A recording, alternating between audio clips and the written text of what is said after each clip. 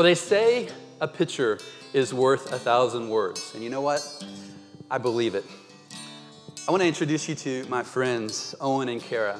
And this picture just has 1,000 words to it.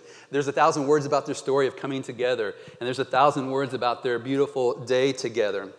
But there's also, if you zero in on their wedding party, expressions that you've got to wonder, what are they thinking?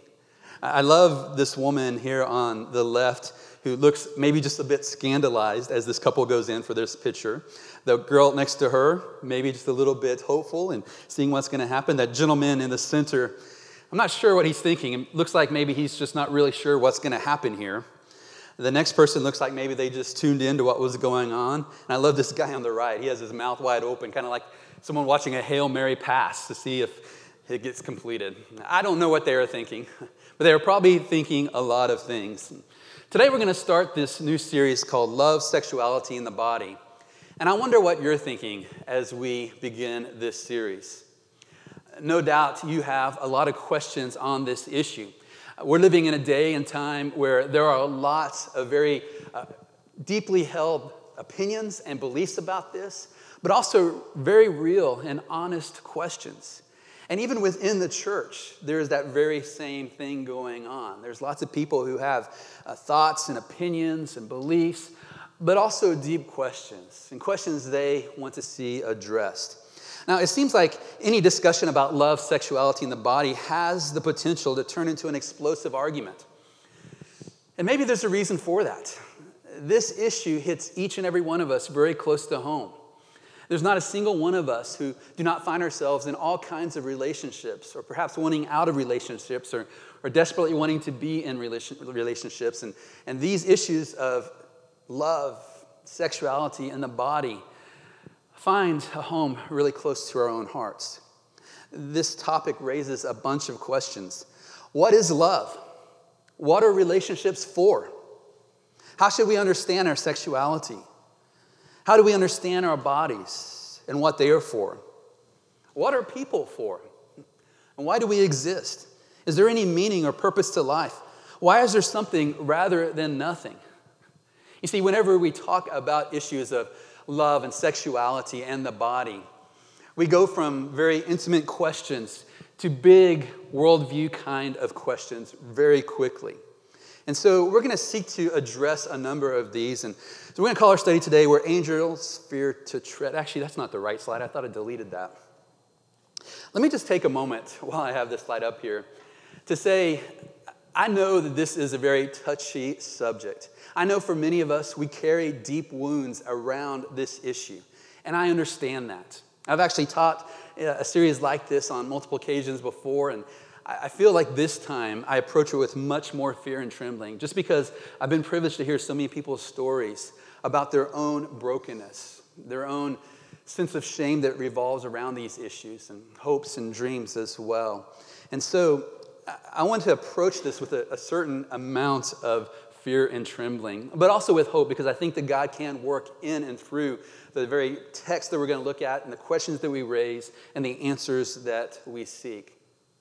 Let me just say as well, I am not so naive to think that the church has a voice on this.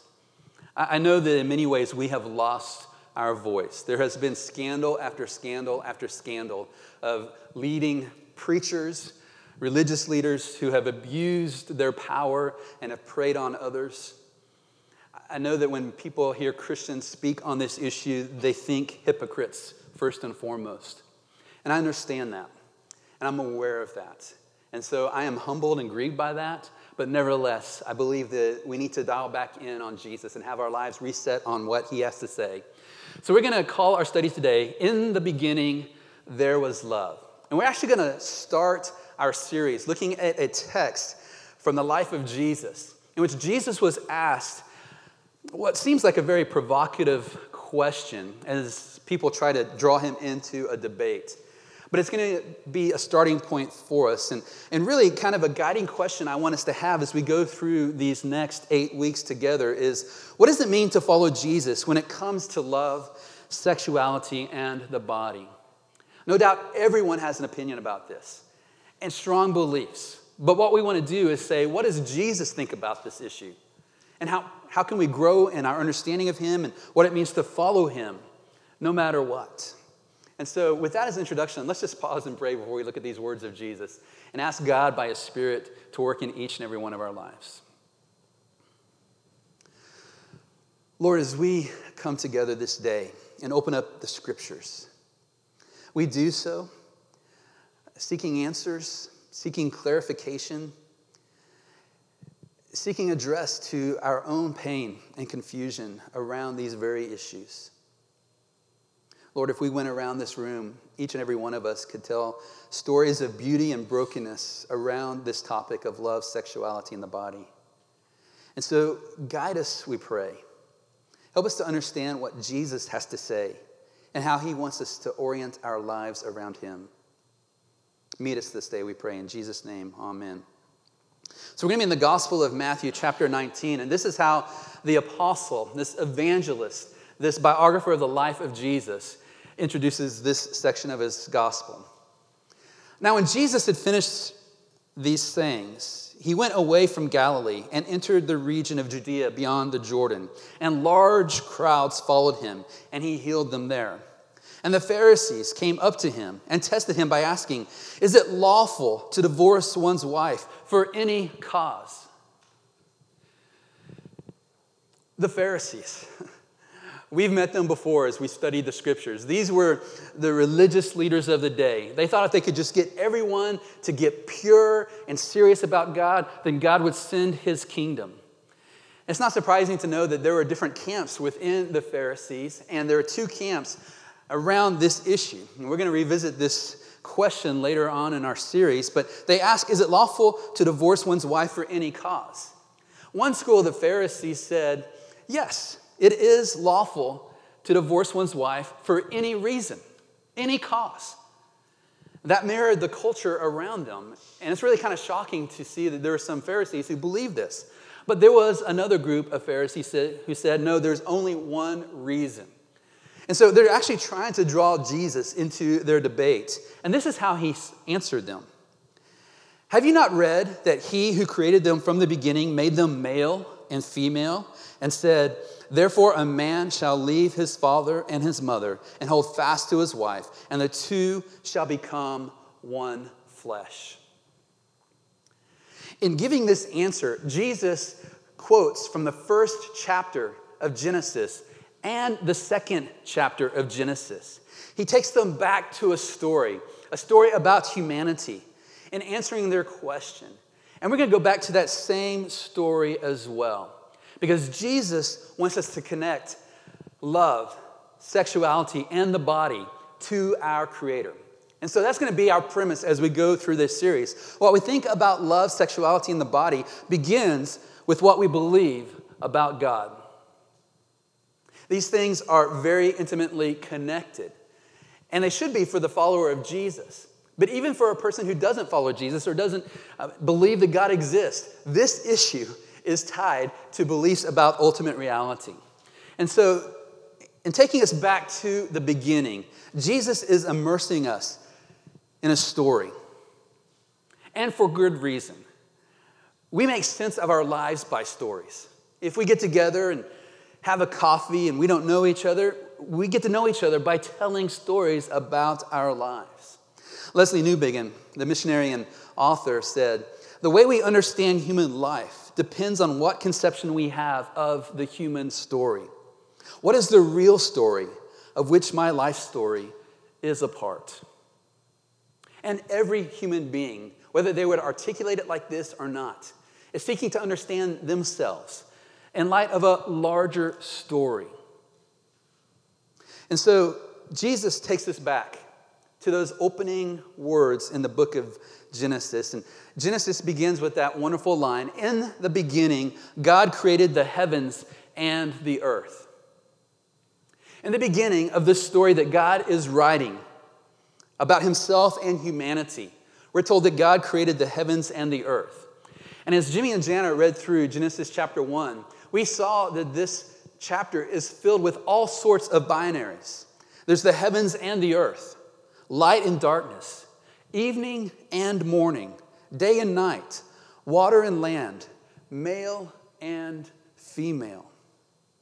And so the first point I want to make from our text this morning is this. God's creation of gendered bodies was part of God's original design for humanity.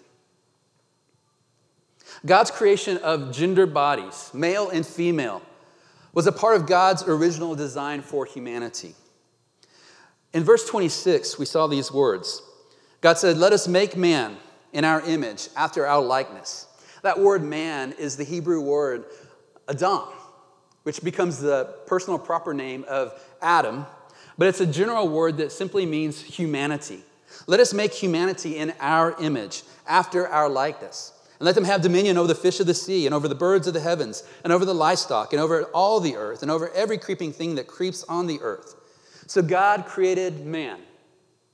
God created humanity in his own image. In the image of God, he created him. Male and female, he created them. And God blessed them. And God said to them, "Be fruitful and multiply and fill the earth." And I know someone has the objection that goes like this. Hey, you can't speak of gendered bodies. People may be biologically male or female, but gender refers to a person's internal sense of who they are. And let me just say, I understand this is a legitimate objection that people raise.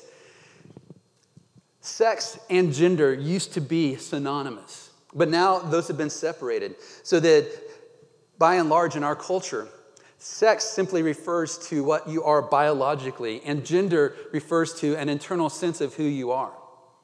And so we have, for example, a word like gender dysphoria.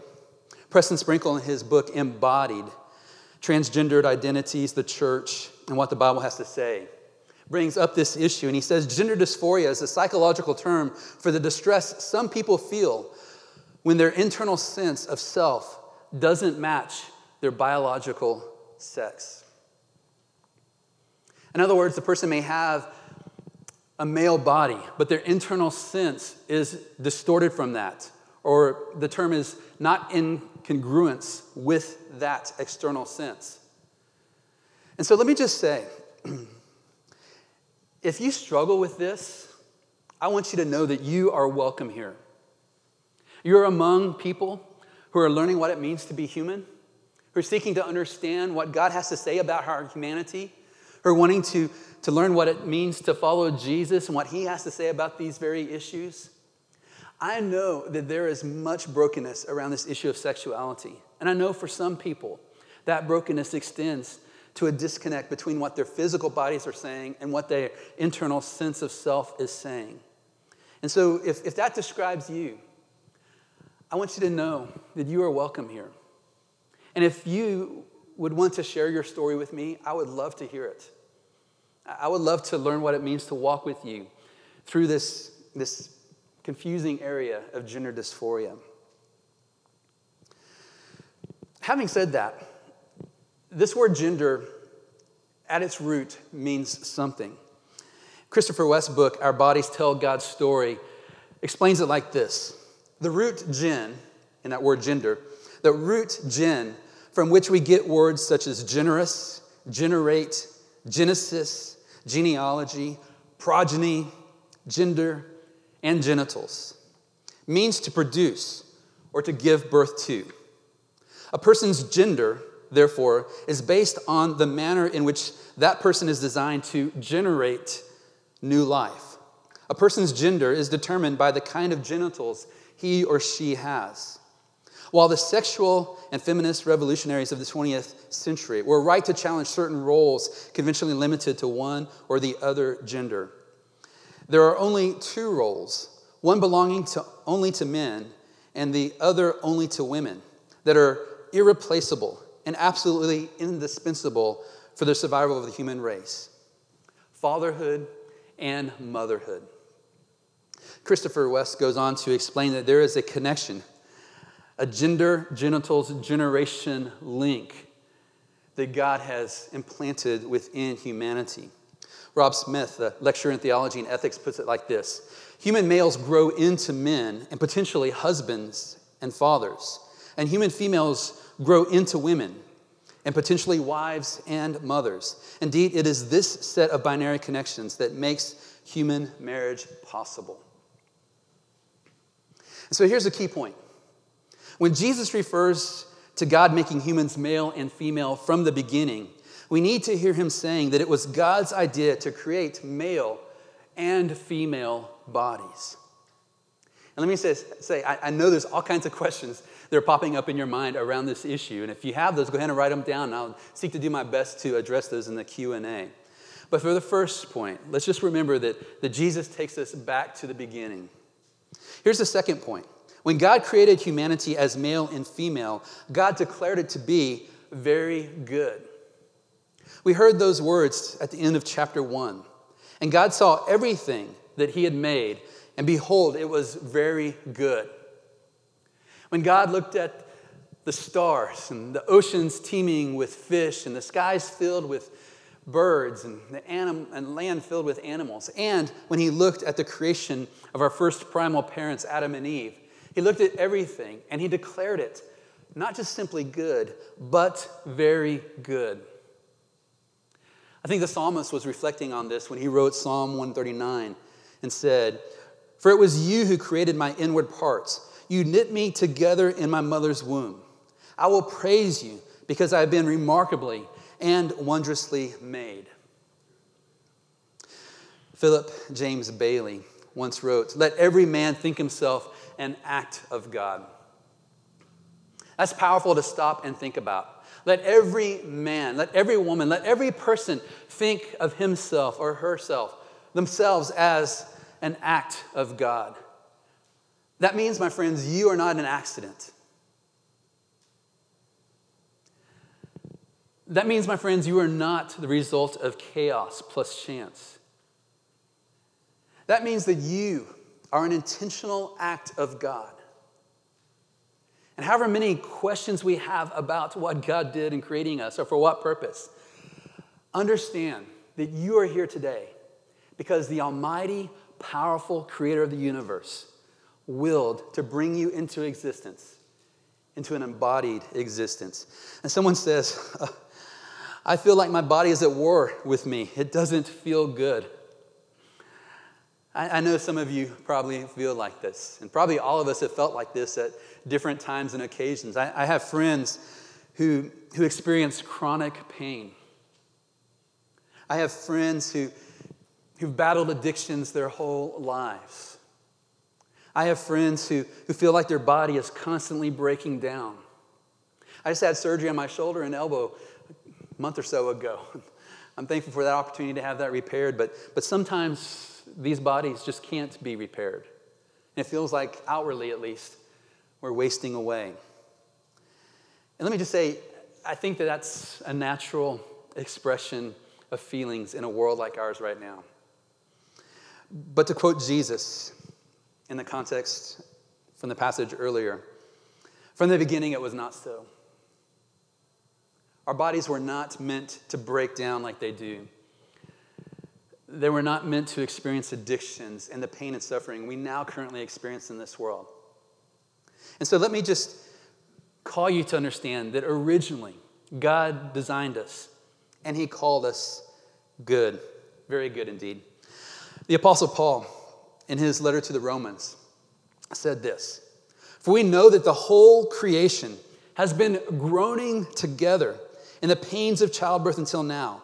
And not only the creation, but we ourselves, who have the first fruits of the Spirit, groan inwardly as we wait eagerly for adoption as sons, the redemption of our bodies."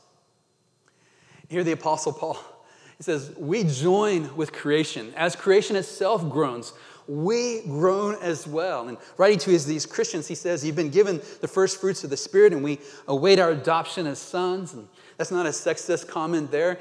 Adoption as sons were given inheritance rights in that culture. And he says, look, we have an inheritance, whether you're male or female, as we look for the redemption of our bodies. And so our bodies were created good and declared by God very good. But we live in this fallen, broken world that groans, and we groan as well as we await the redemption of our bodies. And so here's another key point. Our bodies are good, even if they are imperfect. Our bodies matter because they matter to God.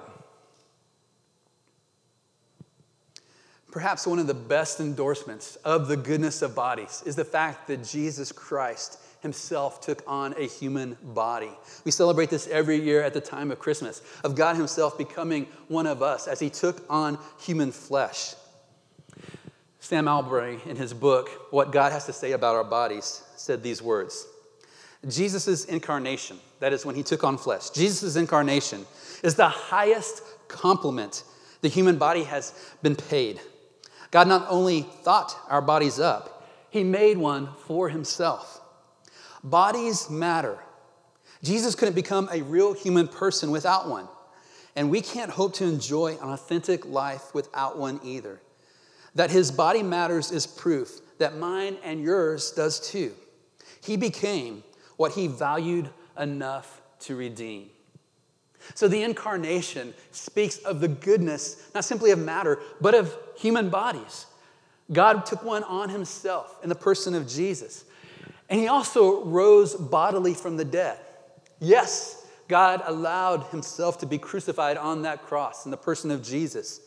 But 3 days later, he rose again bodily from the grave. And even Thomas, one of his disciples, when he heard the news that Jesus had come back from the dead, didn't believe it. And then Jesus appeared and said, "Here, touch my wounds. Put your hand in my side." And Thomas fell before him and said, "My Lord and my God." Jesus rose in a physical body. I love what C.S. Lewis said in his book, Mere Christianity.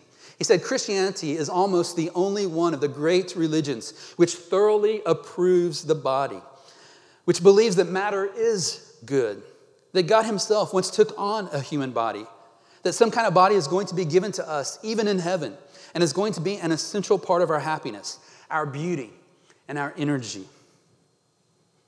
So it's important for us to remember that in taking us back to the beginning, Jesus wants us to see that our biological bodies are meaningful, not accidental. God wanted us to have physical bodies. You are your body. You are more than your body. You're a body and soul joined together, but you are not less than your body. And that's the way that God designed for us to experience life in this world. Sam Allberry, in that book I just mentioned, said this: being embodied is a fundamental part of what makes us human. You cannot fully be you without a body. You cannot fully be you without your body. It is a gift. It is part of your calling. Your way of being human includes your body and your sex. So here's the third and final point that I want to make, really beginning today and carrying it throughout our series. The story of the gospel is written within our sexuality. Now, if that is a confusing or maybe even a mind-blowing statement, I understand. When I started first thinking on this issue, I was like, no, this can't be true. But it is. Jesus takes us back to the beginning. He says, in the beginning, God created the heavens and the earth. And in taking us back to the beginning, Jesus is taking us back into a story that is meant to define us. And so we have to ask ourselves the question, what kind of story is this? And if you've been a part of Mercy Hill Church, you've known that we talk about the four-part story of the gospel that began with God's good creation, but that continues with the story of man's rebellion against God, humanity's rebellion against God, and banishment from his presence. Fellowship had been ruptured. But then God sent his Son to redeem us and to guarantee that one day the restoration of all things would come. So in saying this story is a story, it's a particular kind of story. It is a love story.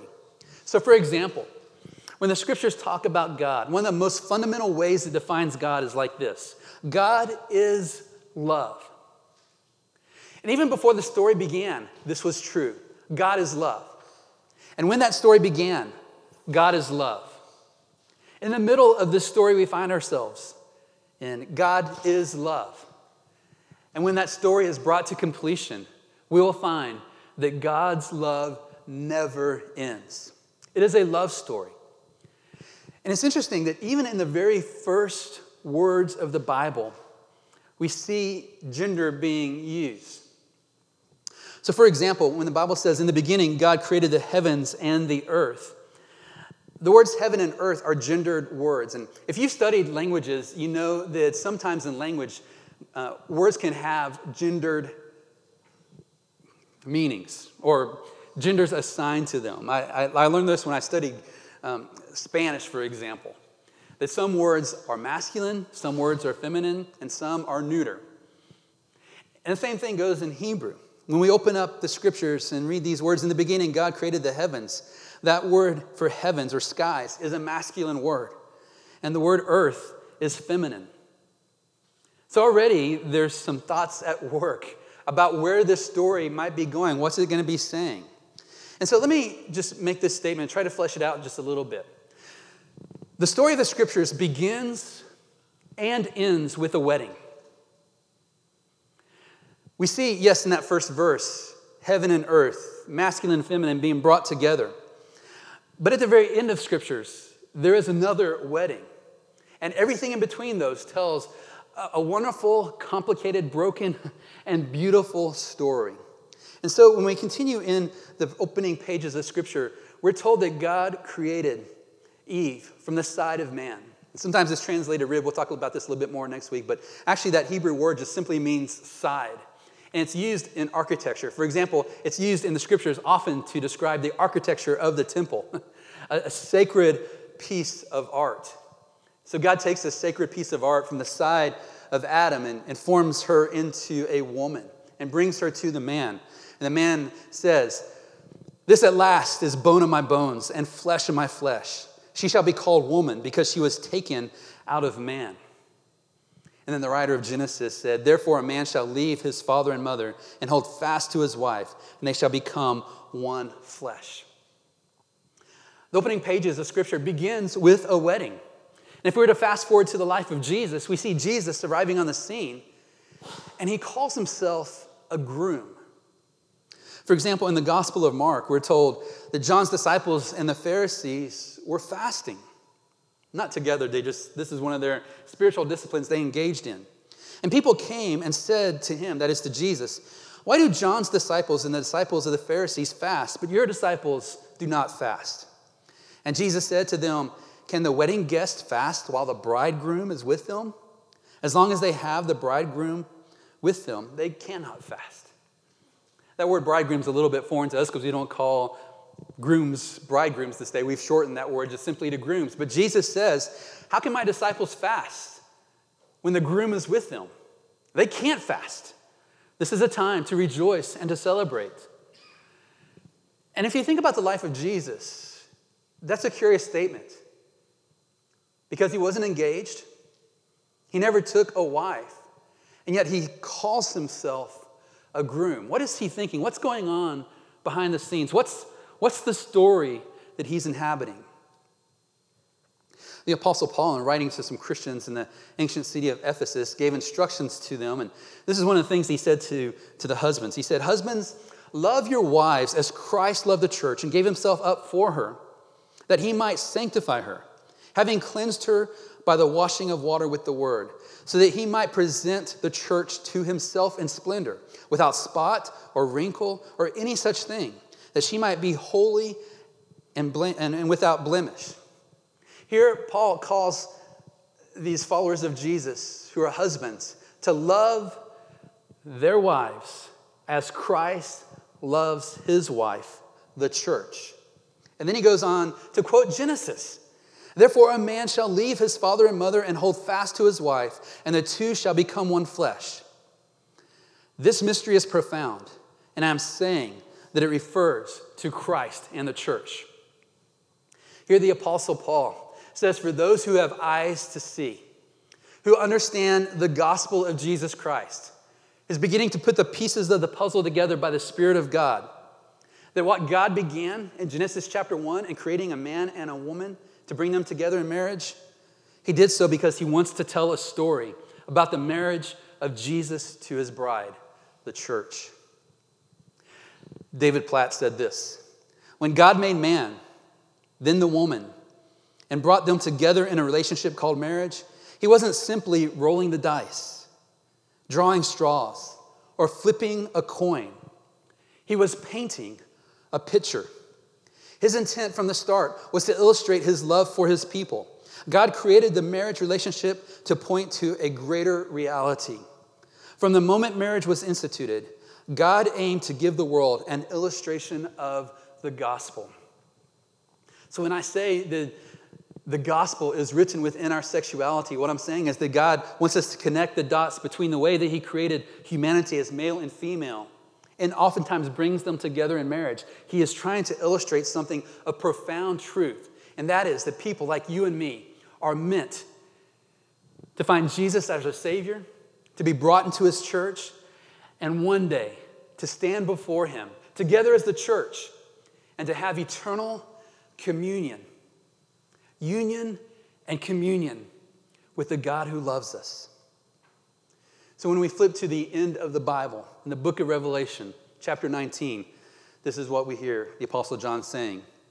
Then I heard what seemed to be the voice of a great multitude, like the roar of many waters, and like the sound of mighty peals of thunder crying out, Hallelujah!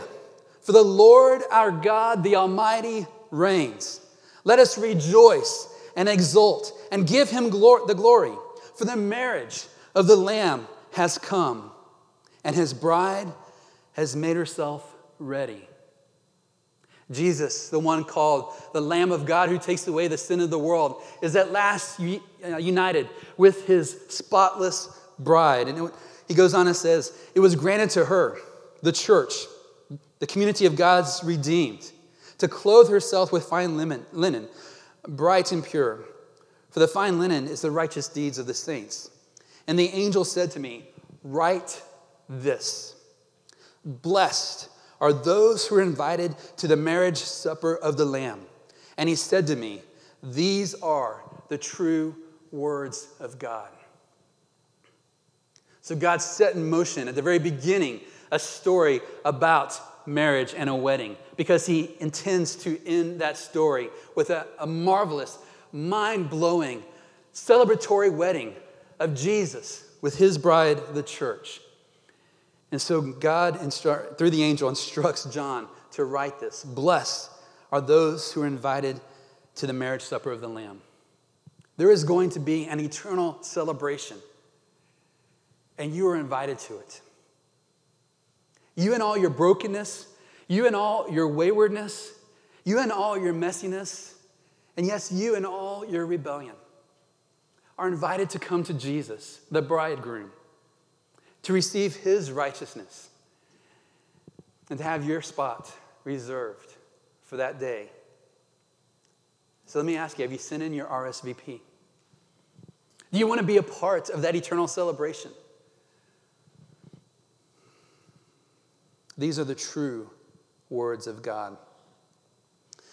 Back to that book I referenced earlier by Christopher West, Our Bodies Tell God's Story. He says, make no mistake, when all of the smoke is cleared and all the distortions are untwisted, the deepest meaning and purpose of human sexuality is to point to the wedding supper of the Lamb.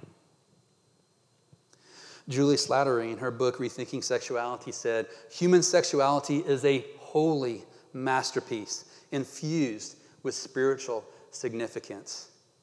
And she goes on to say this: why is sexuality important to God? Because sexuality is a holy metaphor of a God who invites us into covenant with himself. Written within your sexuality are echoes of an eternal, invisible truth. While God created sexual desire to awaken our longing for love, even marriage is not the ultimate fulfillment of that desire. Marriage is the shadow, the foretaste, the metaphor of the true longing to be known, embraced, accepted, and celebrated by our Creator.